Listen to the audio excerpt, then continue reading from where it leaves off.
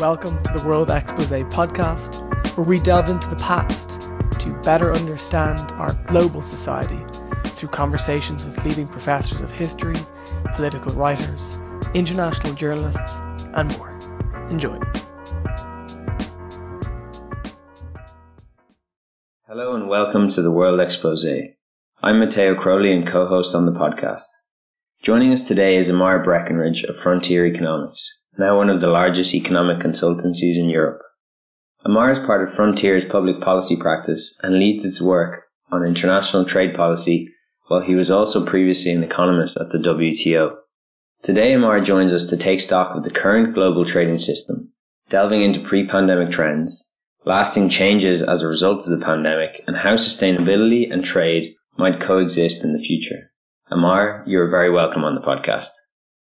Well, thank you, Matteo, and it's a pleasure to join you today, and hello to our listeners as well. So I'll just say a few words about myself by way of introduction. There's not a whole lot to add to what Matteo said. I've worked on trade policy issues for now coming on over 20 years. In addition to working at Frontier and the World Trade Organization, I also worked for the government of Uganda, which also gave me first-hand experience of trade from the development side of things.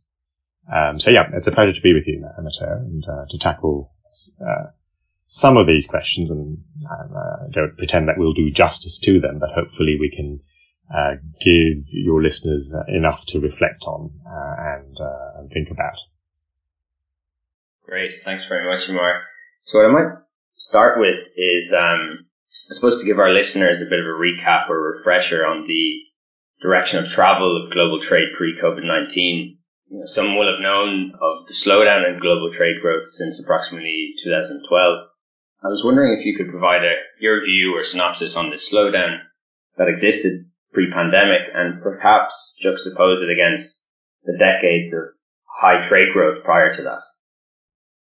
Yeah, thanks, Matteo. And I think your last sentence captured that perfectly, because when we talk about slowdown, it's compared to the very fast rates of growth we saw in international trade between roughly the mid-1980s and the mid-2000s. And what we especially noticed was that the annual rate of trade growth, that is year-on-year growth, largely outstripped year-on-year growth in GDP. And that was an outlier historically. We've seen trade growth vary over decades and centuries, particularly in relation to GDP growth. But the 1980s to 2000s was a standout period. And relative to that, the period after the global financial crisis and the immediate recovery following the global financial crisis, essentially the second decade of the 2000s, saw a slower rate of growth in trade at or below the rate of global GDP. So you can think about this in a number of ways. Partly is simply to say, well, if the 1980s to the early 2000s was a period of exceptional growth, maybe this is simply a reversion to the mean or something like it, and a return to more normal rates of growth. That might be true in part, but it's not an entirely satisfactory explanation. One is that the impacts of the global financial crisis did linger for quite some time. And that was particularly true in the Eurozone, where growth is sluggish over the second decade of the 2000s following the global financial crisis, mainly due to the combination of fiscal sustainability issues and austerity measures. Intra-EU trade, you must remember, accounts for about a third of world trade, so slowing growth in the Eurozone is going to drag down global trade generally. The fast growth between the mid-80s and the 2000s was also driven by China's takeoff, if you like, both in trade and economic terms. And I guess in recent years we've seen a moderation of that, which again is expected. Once countries grow fast as part of their convergence towards higher levels of income, you'd expect growth rates, both in GDP and trade, to slow down to some extent. And I think also and this will be an important lead into, I think, the next bits of our discussion, Protectionism, I think, also did play a role in slowing growth after the global financial crisis. That's not a consensus view across economists, but I think there are compelling reasons to think that's the case, particularly if we broaden the definition of protectionism to go beyond tariffs and border measures to look at other sorts of intervention, regulatory interventions, subsidies for domestic production, which are quite prominent in large industrialized countries, discriminatory approaches to government procurement. All those increased quite rapidly. Those forms of intervention increased quite rapidly in the post-GFC environment, and I'm convinced played a role in slowing the growth of global trade. Yeah, a very interesting perspective. And I suppose looking at the slowdown trend since approximately 2012, what do you think were the contributions of the Brexit and Trump votes, and maybe separately the populist backlash from certain quarters of the West? Would you see them more as a symptom or as a cause? I mean, I think, both the Brexit and Donald Trump's election in 2016 were momentous events because they captured a swing in political sentiment that had its underpinnings in economic issues, mainly distributional ones, and that was particularly evident in the US election, to some extent in Brexit as well. Concerns that the distributions of the gains from trade were not happening in an equitable way, and a backlash against trade and technological progress. At the same time, I don't think either Brexit or Trump had a very profound effect on the growth of world trade. If you look at charts of merchandise trade, you don't see a particular blip after 2016. And in fact, in the case of Brexit only came into full force this year. And there you did see some temporary shocks, at least to UK exports and EU exports to the UK. How that plays out in the longer run still remains to be seen. In terms of our original question surrounding, broadly observed trends in trade growth over many years, I'm not sure you can detect a direct influence. What we can say, though, is that, particularly the impact of Donald Trump on the global trading system might have created long-term issues which can have a negative impact on international trade, and the instability to trade rules, a kind of a proliferation of protectionism, and the stemming of the WTO's dispute settlement system. All those could, over time, have a negative effect on international trade, but those still lie in the future, and obviously now that Trump is out of office, could to some extent be reversed as well. Yeah, makes sense. And just finally, before we move on to the impact of COVID-19 itself on global trade, I'd just like to touch on China. Obviously, a lot of people know now it's a trading superpower. And some people often speak about how during the 19th century, globalization and trade largely took place within European empires, whereas in the 20th century, it was more so through US or US-supported institutions. Regardless of whether that's right or wrong, do you think the 21st century is increasingly a period where globalization and trade is going to take place primarily through China-backed institutions, such as the BRI, for example?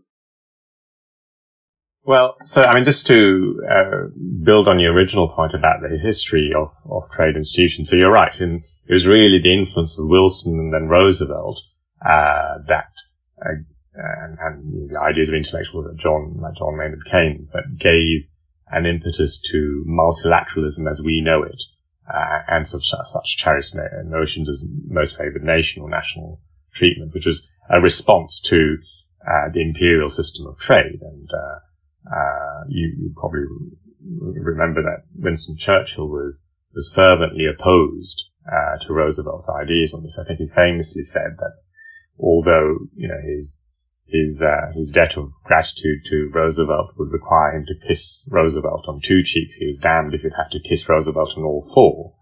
But in the end, Roosevelt's ideas prevailed, and you have the system of multilateralism, which the UK was very reticent to embrace. And interestingly now, the US's disenchantment with multilateralism comes at a time when you have another emerging trading power becoming the new trading superpower. And in a sense, there's a parallel between the US's disenchantment with multilateralism and the UK, both, in their period of decline. Paradoxically, because when you're declining in power is probably when you need multilateral rules. But that's, I guess, a long way of saying that China still has an interest in multilateralism. And China's growth as a trading superpower can be traced back to its decision to join the General Agreement on Trade, Tariffs and Trade, the GATT as it then was, which took nearly 2 decades. But as part of that process, China did undergo a number of reforms internally and in terms of its trade policy. And associated with that, it emerged over the course of the last 3 decades from being a relatively marginal trading partner to the world's dominant exporter of goods. I think it's true that China's growth in trade has probably peaked, but it still remains very much at the center of global value chains. And so it requires an open global trading system, because a lot of its exports actually rely on imports, whether of raw materials or of ideas from other countries. And so it's sort of become this assembly factory sort of platform that relies on open trade. The Belt and Road Initiative is probably, obviously geopolitical interest in that, but it's driven by a commercial recognition that you need that connectivity. But it's not a substitute for strong multilateral rules, because as big as China is, it will come to the same conclusion as the US did in the post-war period, that it is simply not efficient to try and police openness, even if to one's own interest, on an individual basis, but it's better to rely on a globally cooperative approach based on common rules. And that was the approach the US took. And it's, when you look back at the launch of the Uruguay round, the US was at the forefront of that, partly because it wanted to quell domestic protectionist measures. Now, I don't quite see that appetite in China at the moment for multilateralism in that sense, in terms of driving forward negotiation. It's probably fair to say that China at this stage tries to pick trade partners off individually. So there is that difference. But I think overall, underpinning even that approach is an assumption that there's a baseline that's provided by workable multilateral rules in which China has a deep stake. Moving on to then the impact of COVID-19 itself on global trade, and I suppose what's here to stay. I'd like to know your perspective on what you see as the lasting impact on global trade due to, say, business closures and during the pandemic, border closures and restrictions. And as a corollary to this, what would you see as the key changes that are here to stay as a result? Mm-hmm. So, you can think in terms of specific sectors, and you can think of, economies as a whole. It was clear that the immediate impact of the pandemic and the mitigation measures that were put in place led to a steep decline in world trade. But that decline actually turned out, was nowhere near as bad as expected. I think the WTO forecast around a 10% drop over 2020. Global trade fell by about 5.5%. Partly because governments did take remedial measures to stimulate their economies and sort of, keep things going. You can sort of break down the consequences of the pandemic into sort of isolated issues or specific issues, and also in terms of sectoral issues and then more broad-based issues. So specific issues include, for example, the appetite that people suddenly discovered over last year for export restrictions, not just in vaccines but also in food, which is a revival of an old form of beggar thy neighbor attitude that, undermined global trade between the wars. So that is something to look out for, and rules on export restrictions on the WTO are substantially weaker than they are on import restrictions. And that's something to look out for. You have the ongoing debate around vaccines, both in terms of intellectual property, but also other issues regarding trade facilitation, and that's cast a spotlight on that. And I think the debate around intellectual property, which in relation to healthcare was already in evidence 2 decades ago, has now been reinvigorated, and that's there to stay. So you have those sort of changes. I think the more broad-based changes, though, that I think the big thing to look out for now is that the pandemic, if you like, has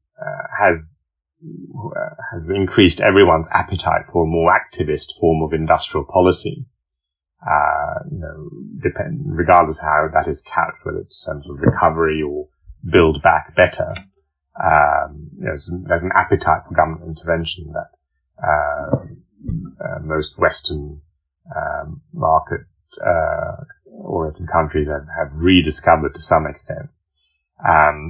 Which is a bit ironic because it does come at a time when these Western countries were trying to crack down on activism in China and East Asia on industrial policy.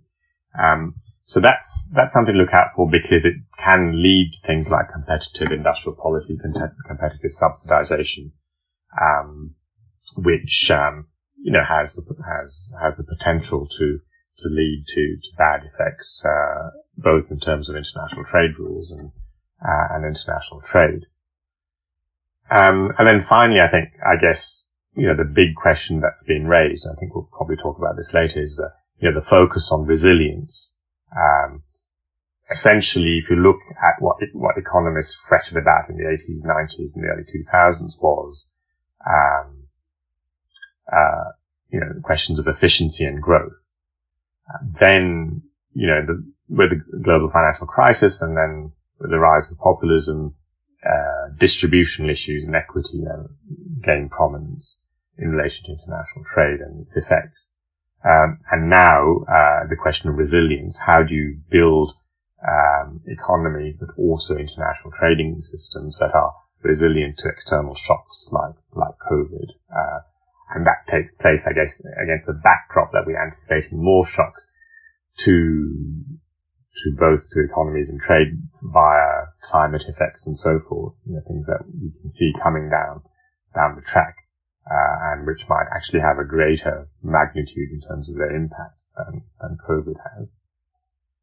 And then I guess at the sectoral level, clearly there are questions there. Sort of travel industry has obviously been hit, and now there's a question as to how that will re-emerge with people having discovered the virtues of remote working.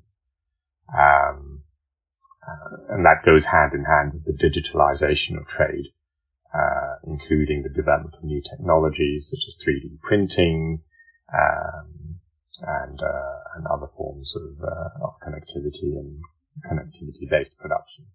Absolutely. And I know you touched on it there. On that topic of resilience, in your opinion, what would you say are the key priorities going forward for, whether it's for companies and states? I know there's been a lot of focus on supply chain management, diversification, maybe even shortening of supply chains. A good example of recent with the Suez Canal, but also, I know that the European Union are also talking about this concept of strategic autonomy, and then the sustainability question, which we'll discuss a bit later. I suppose I'd love to know your opinion on what you see as the key priorities going forward on that resilience point. I think there are two aspects of resilience. One is resilience of trade and systems of production, and the other one is the resilience of governance and rules around them. And I think both are live issues. In terms of trade production systems, resilience, I guess, can be defined as the ability of the system to adapt to shocks and recover from them. And that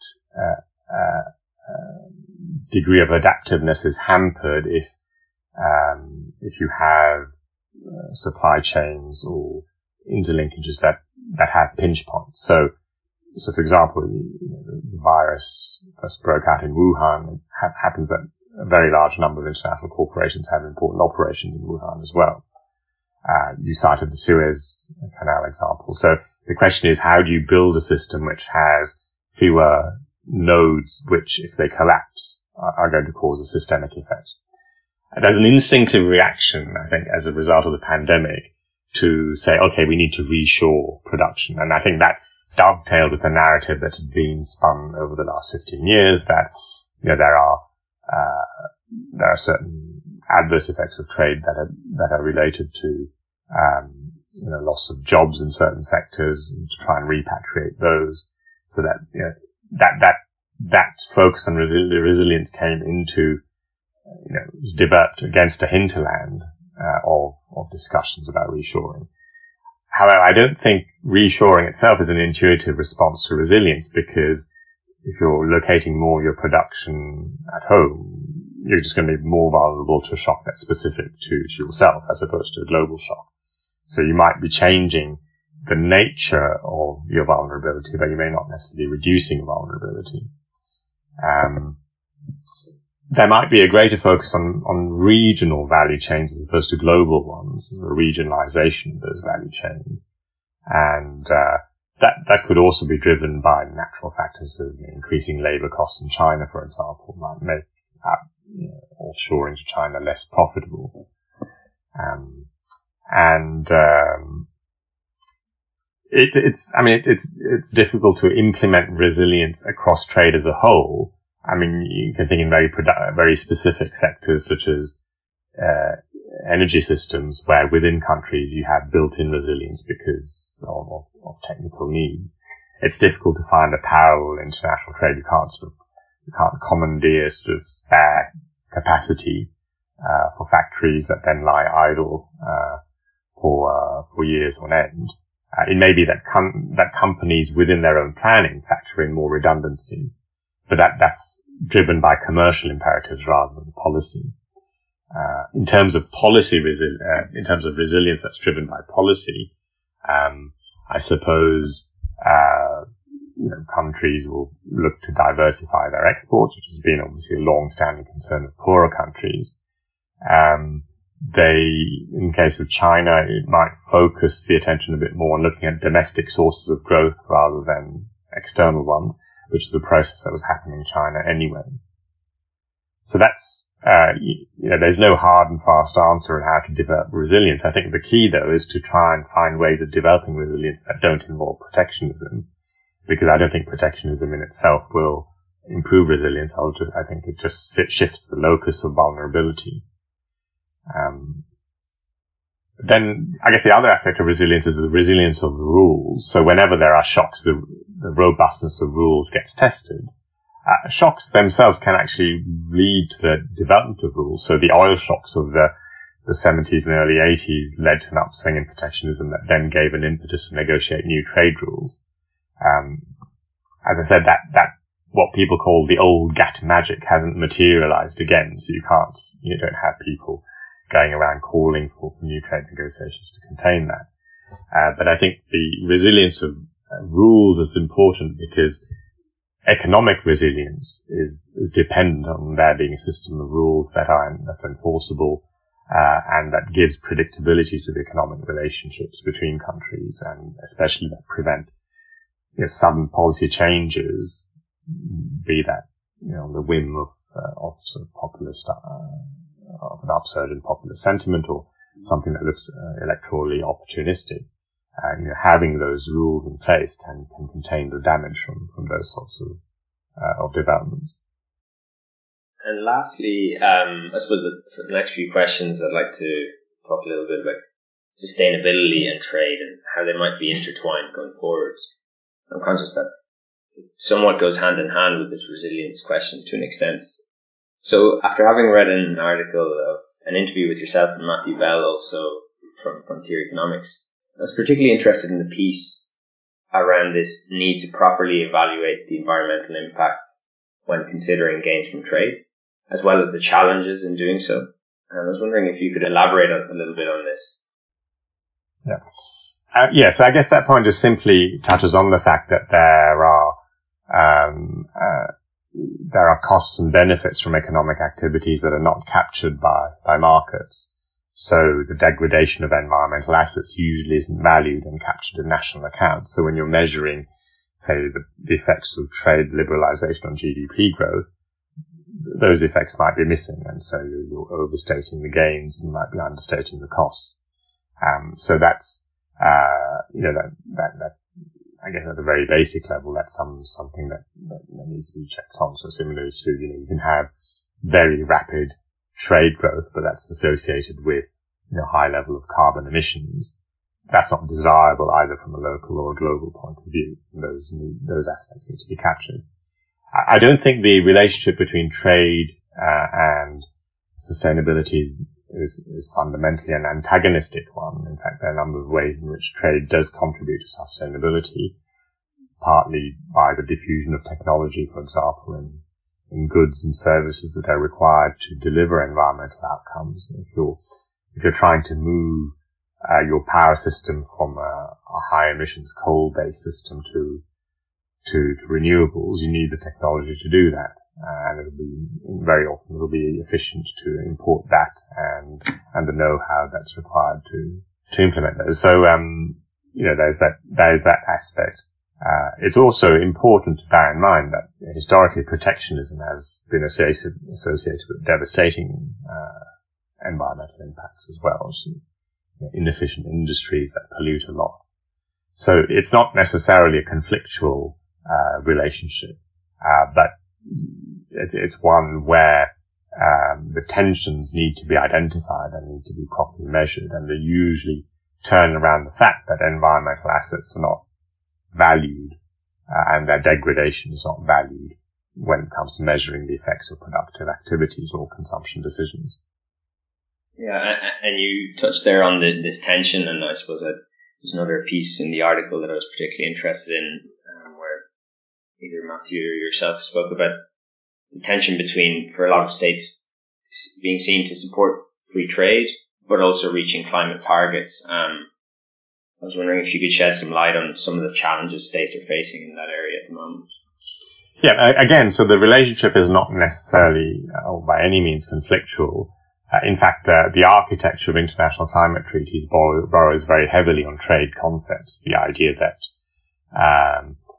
you have a global, public good, which is the stabilization of greenhouse gases that you need to achieve, and you do this by trying to generate abatement at lowest cost.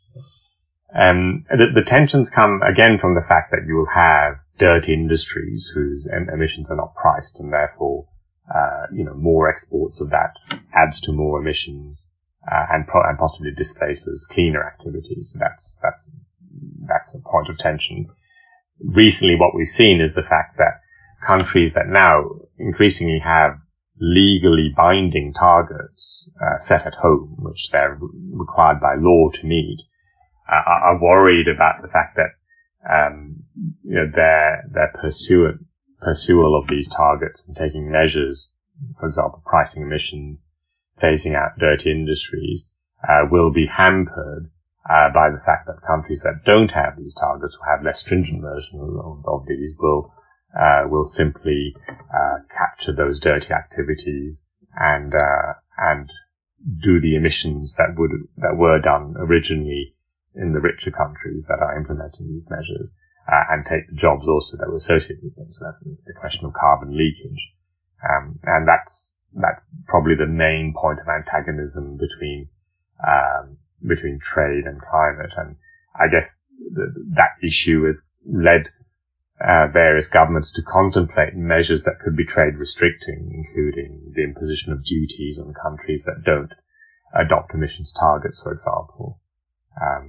So that's an example of a point of tension, but I don't think that the relationship between climate change and trade is inescapably conflictual.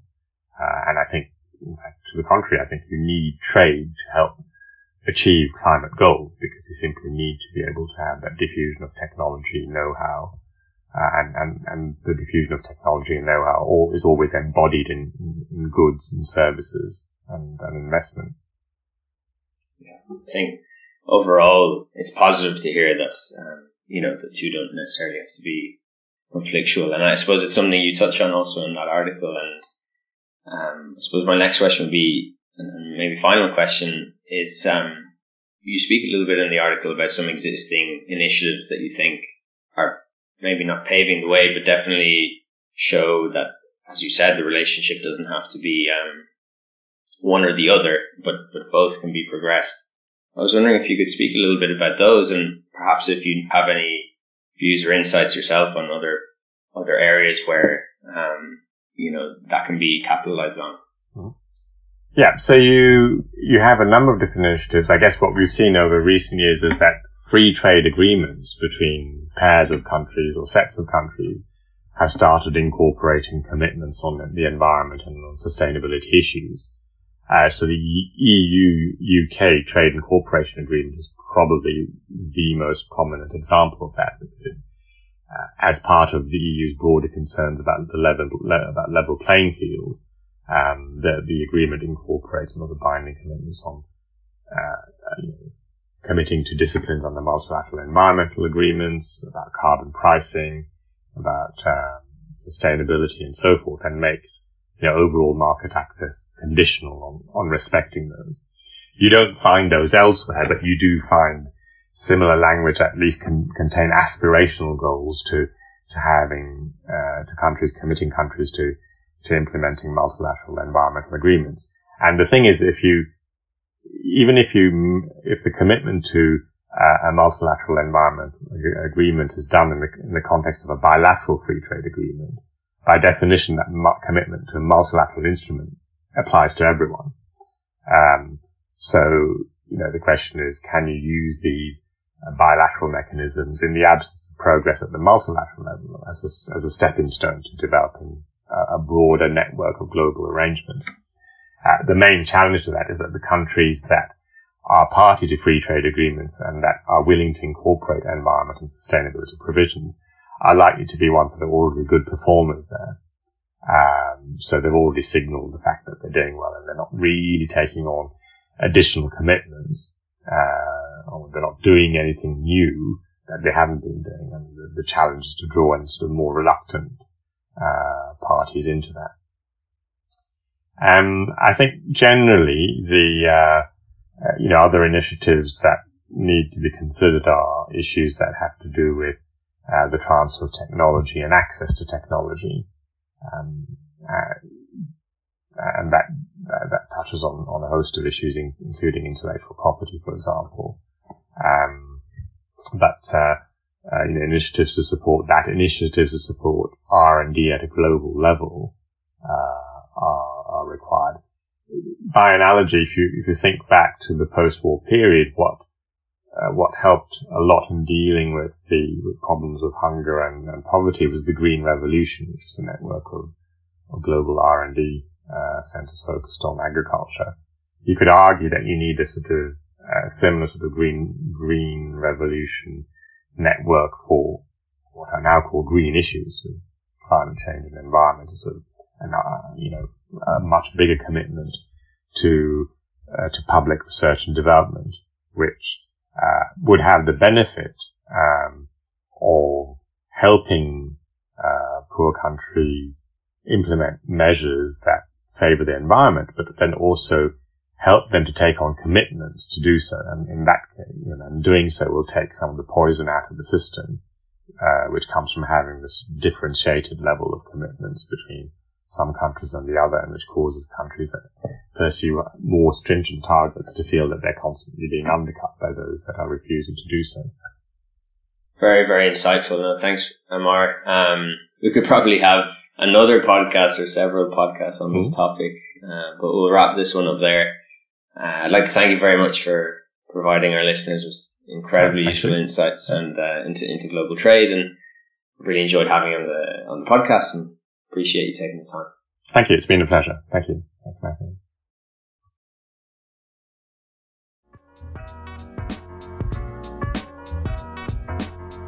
Thanks for listening. If you liked it, tell your friends about it, and maybe give us a 5-star rating on Apple Podcasts. See you next week.